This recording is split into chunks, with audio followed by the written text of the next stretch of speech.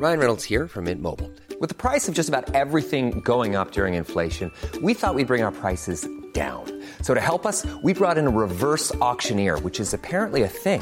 Mint Mobile Unlimited Premium Wireless. How to get 30, 30, bit to get 30, bit to get 20, 20, 20, bit to get 20, 20, bit to get 15, 15, 15, 15, just $15 a month? Sold! Give it a try at mintmobile.com/switch. $45 up front for 3 months plus taxes and fees. Promo rate for new customers for limited time. Unlimited more than 40 gigabytes per month. Slows full terms at mintmobile.com.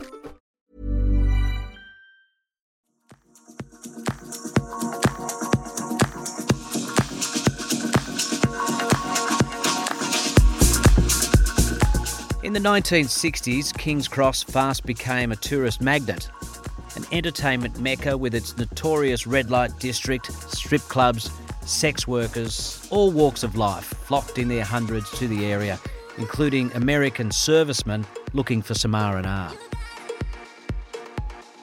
The Cross held on to its title as the epicentre of Sydney's nightlife, with its heady combination of music, booze, sex and drugs. The streets flooded every Friday and Saturday night with people from all over Sydney, in fact, all over the world. On the outside, it was the place to be. But that 300-metre strip from the Coca-Cola sign down Darlinghurst Road was also volatile and dangerous. Severe public intoxication, brawls and glassings happened weekly. There were countless assaults and, over time, a number of deaths. 2 years apart, but in almost exactly the same place, teenagers Thomas Kelly and Daniel Christie were killed in separate one-punch attacks on the street in King's Cross. Their senseless deaths gave way to a movement which brought the King's Cross party scene as it was, and those in a number of Sydney suburbs, to a screeching halt. This is the story of how it happened and what comes next. A warning: this podcast has strong references to violence, suicide and sexual assault.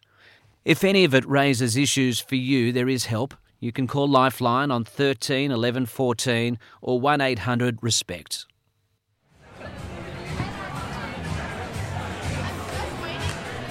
It's 9 o'clock on Saturday night in Sydney and the city streets are buzzing with partygoers.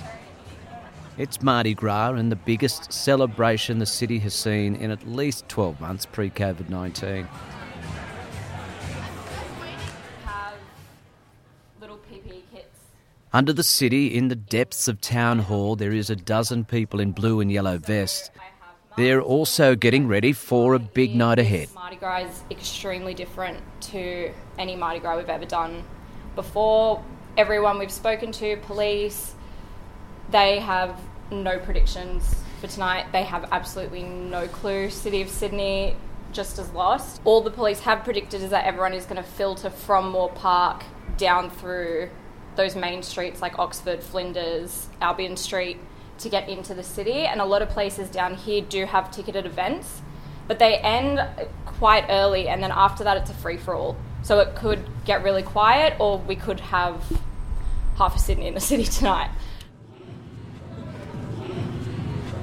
I am Kristen. I'm 21 years old and I'm the acting program coordinator for the Take Care program. The Take Care teams are groups of largely volunteers who on a Friday and Saturday night split off and rove Sydney's party hotspots. They're searching for wayward young revellers. You never know what you're going to see, you never know what you're going to get. Some nights you'll have absolutely nothing to do, and other nights you could be dealing with intox after intox, and then a fight will happen, and then you might find someone who's lost and they need directions. There's so many things, and one of the good things about our program is there's so much opportunity to help people. Our producer, Sydney Peed, went out with one of the Take Care teams to see for herself what they see on a night out in the inner city. Where are we going? So we are going to go up the north end of the city towards the Rocks and particularly check out the Ivy and Argyle, the Establishment, just the real popular venues along George Street up towards that direction. Are those areas pretty notorious for you guys? Yes and no. I mean, they are busy venues, so if something is going to happen, the likelihood of it happening there is bigger. Kristen, Sydney and 2 volunteers keep walking. The city is pumping. Despite these COVID times, there are heaps of people out. Caitlin just radioed she's taking someone back to the tent. So I don't know how far she made it up Oxford Street, but I don't think it would have been that far. Does tonight feel like it's going to be kind of big for you? Yeah. It is a fun atmosphere, but it takes a turn quickly when they come across a young man. He's slouched over a retaining wall under the rail bridge near Circular Quay. There's a huge puddle of vomit around him, and he's on his own. Where did you go to tonight?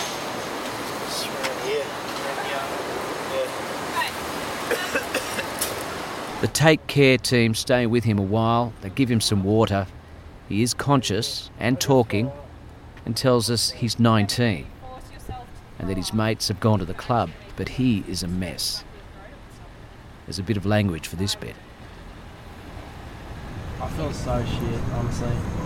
You probably can't tell, but nah, I got fucking hit, bang, hit to the ground, and it fucked me. You know, I could be wrong, I could be off, but seeing how much you're throwing up compared to how well you're actually talking to me, right?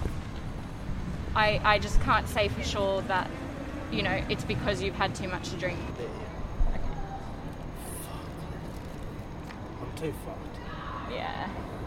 I'll wait for a bit. We're going to take this male back to the safe space just to let him sober up a bit. I'm a bit hesitant to leave him on his own just because he has disclosed that he has been hit in the face, which does worry me a little bit. What do you think it could be? Well, if he's been hit in the head, it could be a possible head injury. And, you know, alcohol can mask that. And honestly, it could be nothing, but it could be something, and I'd rather be safe than sorry. They start walking, slowly herding this young bloke towards the safe tent in Town Hall. He's upset. I lost my friends because I blacked out, but... Have you tried calling your friends? I have, but I think they're in the Argyle because, mate, I'm so pissed off someone hit me in the head. Yeah. I don't understand why people are so violent. I had no idea who he was. I literally just got hit in the fucking head. He was so aggro. I asked him where the Argyle was and he fucking smashed me in the fucking head. And then I fucking dropped to the ground. And then I'm blacked out, now I'm here, and I fucking no idea what's going on. Ruined my night, honestly. I thought that was all over. After the King's Cross thing, I was like fucking, oh fuck. I got fucking hit in the head.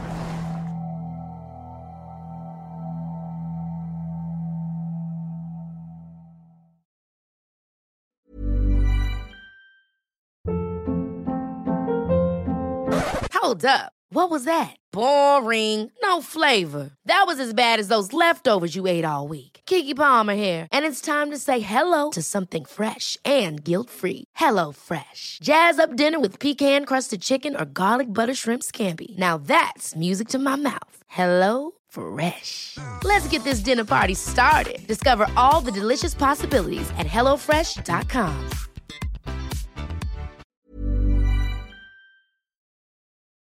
Where are all these diseases that everyone is talking about? Governments love pandemics. And that was based on false information. I was a climate change denier. The Conspiracy Virus, examining 2 hugely prevalent conspiracy theories. We must declare a climate emergency. You cannot leave it any longer. There are so many individuals and countries who are profiting from what we're going through right now. Search for 10 News First Person wherever you get your podcasts to listen. I thought that was all over. After the King's Cross thing, I was like fucking, oh fuck. I got fucking hit in the head. For a young person, that King's Cross thing might seem like an urban legend, a vague event from the past learnt from people who remember. In July of 2012, 18-year-old Thomas Kelly was walking hand in hand with his girlfriend. It was his first night out in the Cross, when out of nowhere he was punched in the face by a stranger. he fell straight back, his head smacked down on the pavement. Here's Ralph Kelly, Tom's father. We were living in the Southern Highlands on a Saturday night, the 7th of July 2012, when the phone went quite late at night, about 20 past 10 on a Saturday night. We'd been watching a movie. Madeline, who was 17 at the time, and Stuart, 14, were just getting ready for bed. And the phone rang, and Kathy thought it was Tom, that he'd be lost somewhere because he hadn't been out before in the city or King's Cross. And it was St Vincent's Hospital with a social worker on the phone saying, "You need to come in right now." And so Kathy said, "It's St Vincent's Hospital, something about Tom. I don't know what the man's trying to say to me. Will you take it?" And I asked him a number of questions. I said, "What's happened?" He said, "I just need you to come in." And I said, "But I really need to know what's happened." And he said, "You just need to get in here right now." And made that drive into Sydney. It was about an hour 45. Everything's just rushing through your mind. When we arrived onto William Street from the tunnel, and, we were turning right, to go up the hill, what kind of struck us was thousands of young people just walking up that hill, thousands upon thousands. And by this stage, it was 12:30 in the morning. And we both commented, "Oh, wow, look at all the people." It was like a sea of people. And then when we got there was a paddy wagon parked outside the hospital. And I thought, "Oh, this is strange." And then I thought to myself, "Oh, probably not. There are incidents all the time."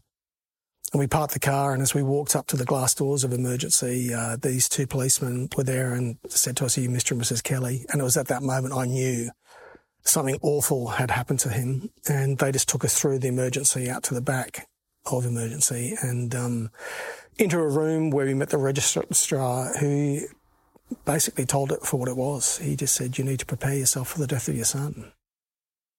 And he said, "Thomas is in surgery at the moment. They're operating on his skull to relieve the pressure on his brain. But it's not good." And my brother-in-law was there, Gavin was there, trying to comfort us. It became surreal. You became numb, like there were things going on around you, but you weren't really cognizant of what was going on around you. And we didn't get into ICU till about 4 a.m. To see him.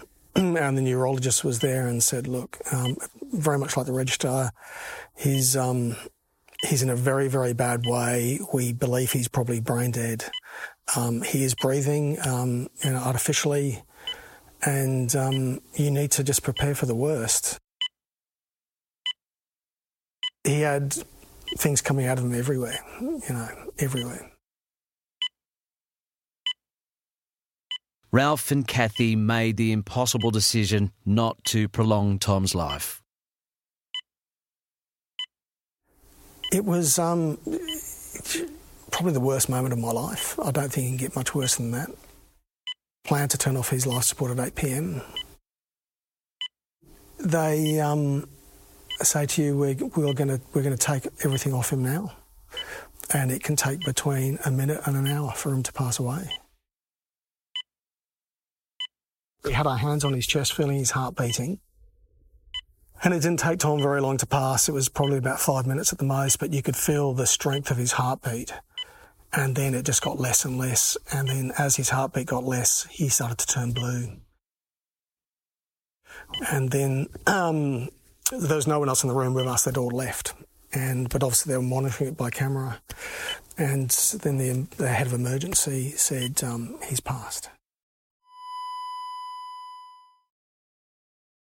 We had to go back at 2 a.m. To identify him. I'm not sure why. Obviously there's a reason, but we did. But when we got to the hospital, we were met again by two very big police officers, very tall. And they took us down to the morgue to see Tom. And, he looked at peace. And as we were going back up in the lift, one of the police officers was crying. And I just thought to myself, this is really strange. If he's with King's Cross, he must see terrible incidents all the time. And I asked him, I said, "Why are you crying?" And he said, "I have 3 children about the ages of your kids, and I can't imagine if it was one of mine."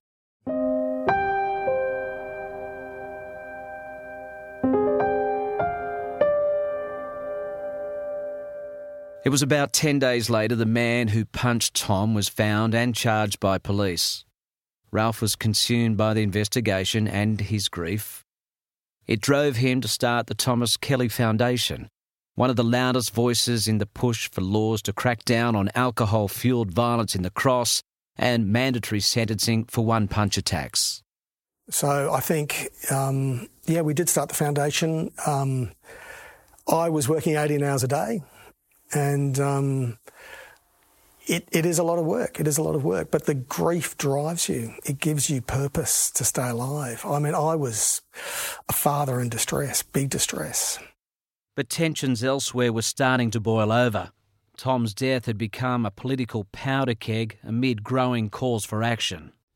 In February 2014, the lockout laws overhauled New South Wales liquor and venue regulations. And being the face of the changes brought the Kellys under intense scrutiny as well.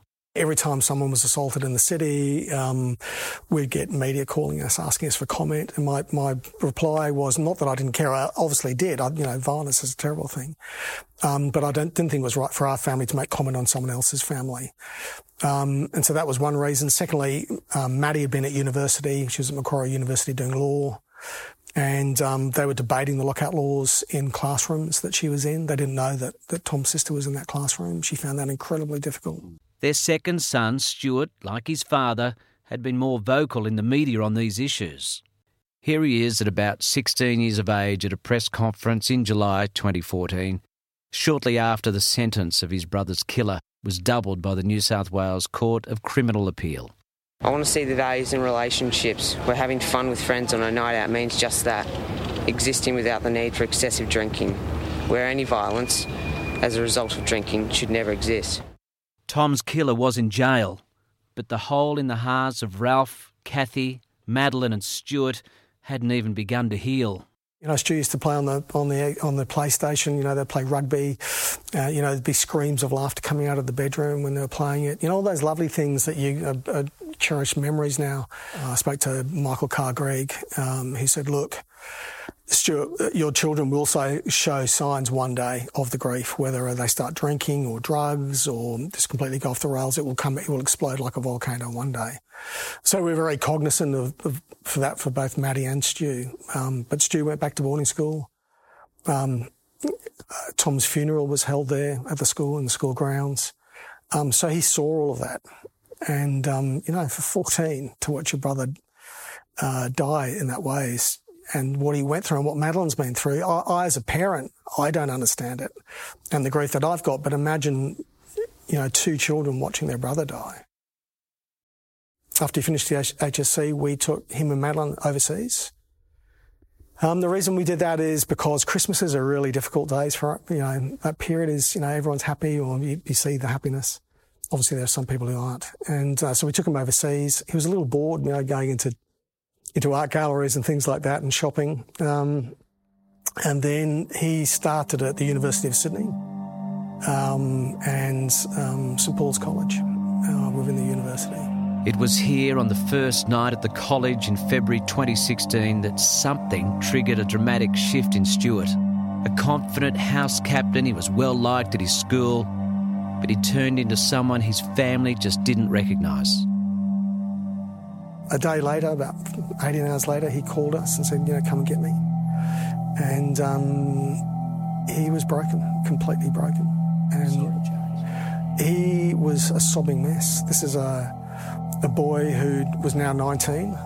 His birthday's in January, and he was just completely gutted. Did he tell you what had happened? He didn't, but it was something. We went back to the college to pick up all his clothes and everything about a week later. So I went with Kathy. Stuart wouldn't come back. And Kathy said to me, "Look at his bed. He hasn't slept in it." And he hadn't. And so where was he that night? Stuart wasn't the kind of child that would just roam the city or roam a university grounds. There's no way. He would have called me and said, "Dad, come and get me."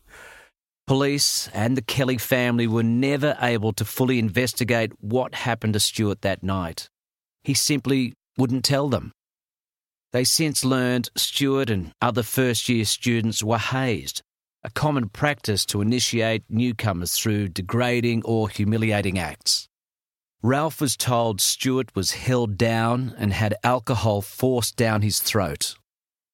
He thinks it's a very real possibility that Stuart was assaulted in some way that night, and that the very laws Stuart had helped change to fight back against the violence that killed his brother over the last 4 years were now being used against him as a weapon. Mike Baird was Premier at the time, and he'd called for a review of the lockout laws.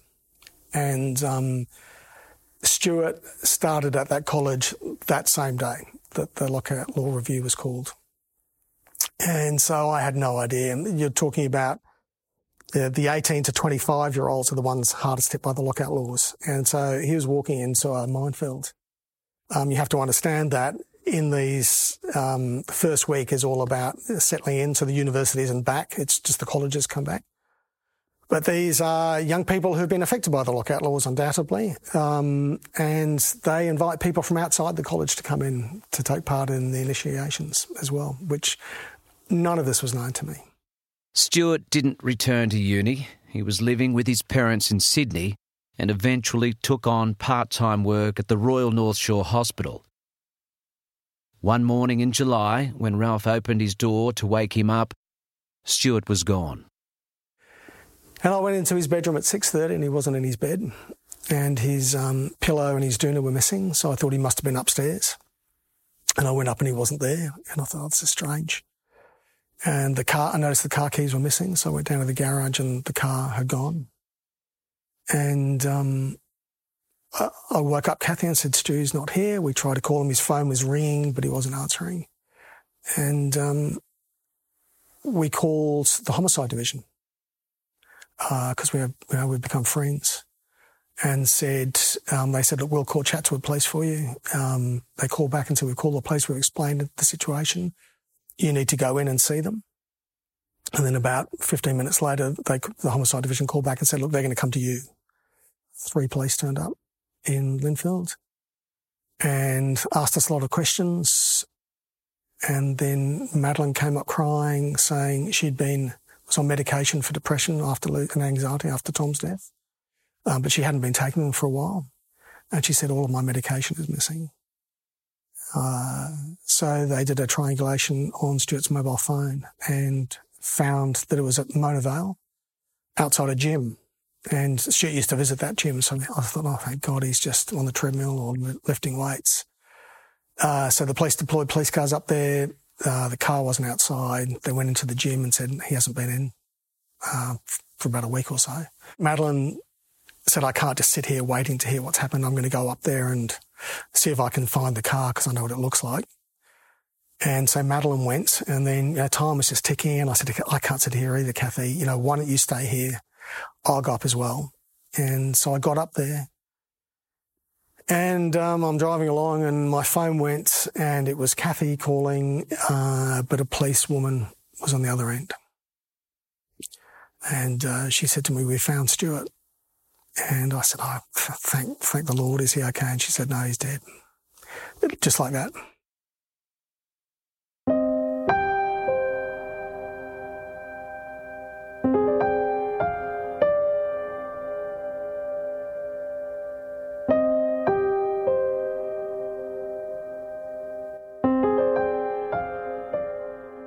When we didn't see Stuart's body till about 24 hours later in Glebe, in the coroner's court in Glebe.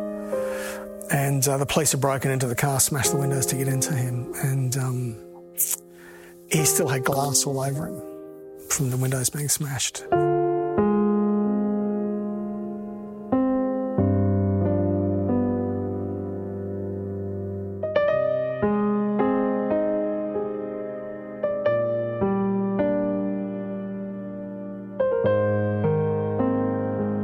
I've met a lot of people who have lost children to medical conditions or homicide, and I think you learn to live with the grief, but it never leaves you, so you have to learn to live with it. And just getting up every morning and just I think about both of them throughout the entire day, every day, and wondering what they're doing, and if they were here, they'd be young men. I think Tom would be he'd be 27, Stuart would be 22 now, and those years that have passed are, years that we've lost a lot of laughter and a lot of fun and a lot of good memories. So you can't help but look at other children of their age and think, I wonder what they'd be doing.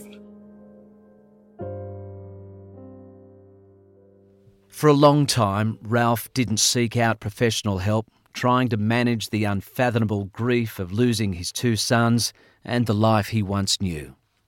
But last year, finally opening up and trying to recover, the man who's been to hell and back reached even darker depths, uncovering a pain he'd buried since childhood and had never spoken about publicly before.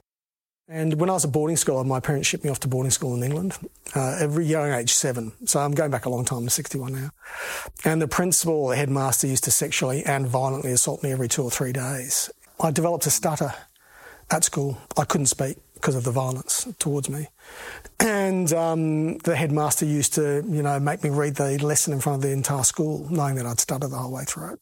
Some kind of perverse man. I'd put it into this box and close the box in my brain. And I'd never gone back to that box until the grief just was coming over me in waves, going, there's something in my childhood that's just still got a hold of me. And but I can talk about it now. So I'd looked at people, coming out, talking about what had happened in their childhood as an adult.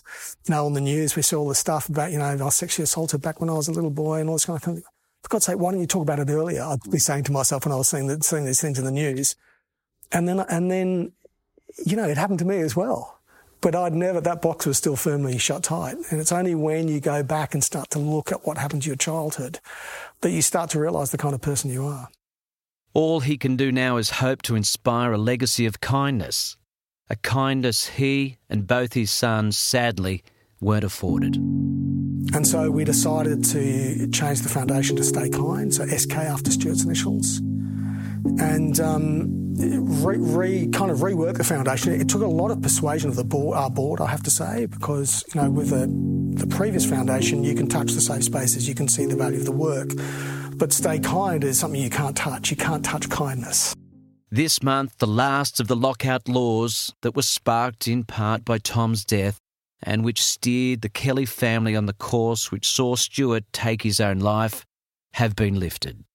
The reports, rallies, protests about their effectiveness, the impacts they've had on Sydney, and premiers making decisions have come and gone. But Ralph remains on the cautious side. It's a difficult question to answer. It's difficult from the fact that you wonder the motivation for doing that. I have this thing inside me that says, is this the right decision? I hope it is for all the right reasons, but it would be awfully sad if we got back to a state of violence in this city. The Cross is inarguably quieter these days, but the Take Care teams, TK for Thomas Kelly, have been there for more than 70,000 young people in the last 7 years.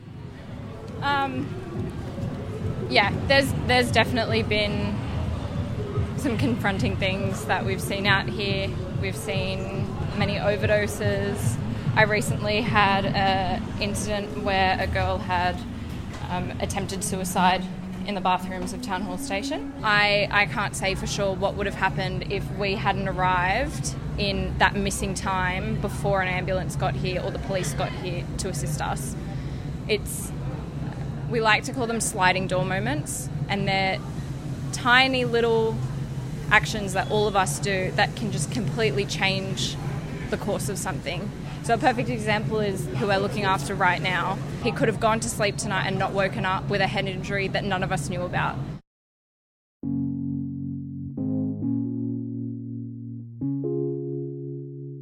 There's so many opportunities for everyone, everyday life to help people.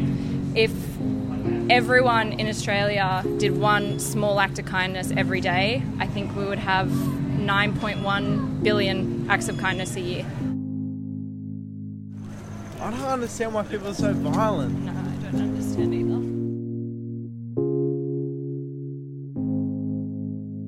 But if you had kindness, then we wouldn't have bullying at school. We wouldn't need a lot of charities that are alive today, because if you have kindness, suicide would drop, bullying in schools would drop, and all that thing, we would live in a peaceful, beautiful world.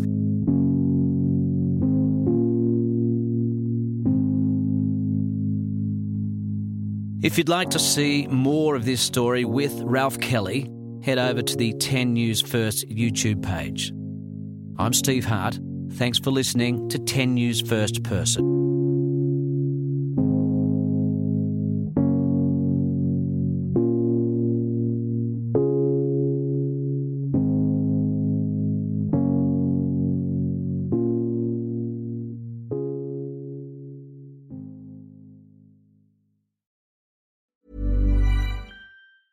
Ever catch yourself eating the same flavorless dinner 3 days in a row? Dreaming of something better? Well, HelloFresh is your guilt-free dream come true, baby. It's me, Keke Palmer. Let's wake up those taste buds with hot, juicy pecan-crusted chicken or garlic butter shrimp scampi. Hello Fresh. Stop dreaming of all the delicious possibilities and dig in at HelloFresh.com. Let's get this dinner party started.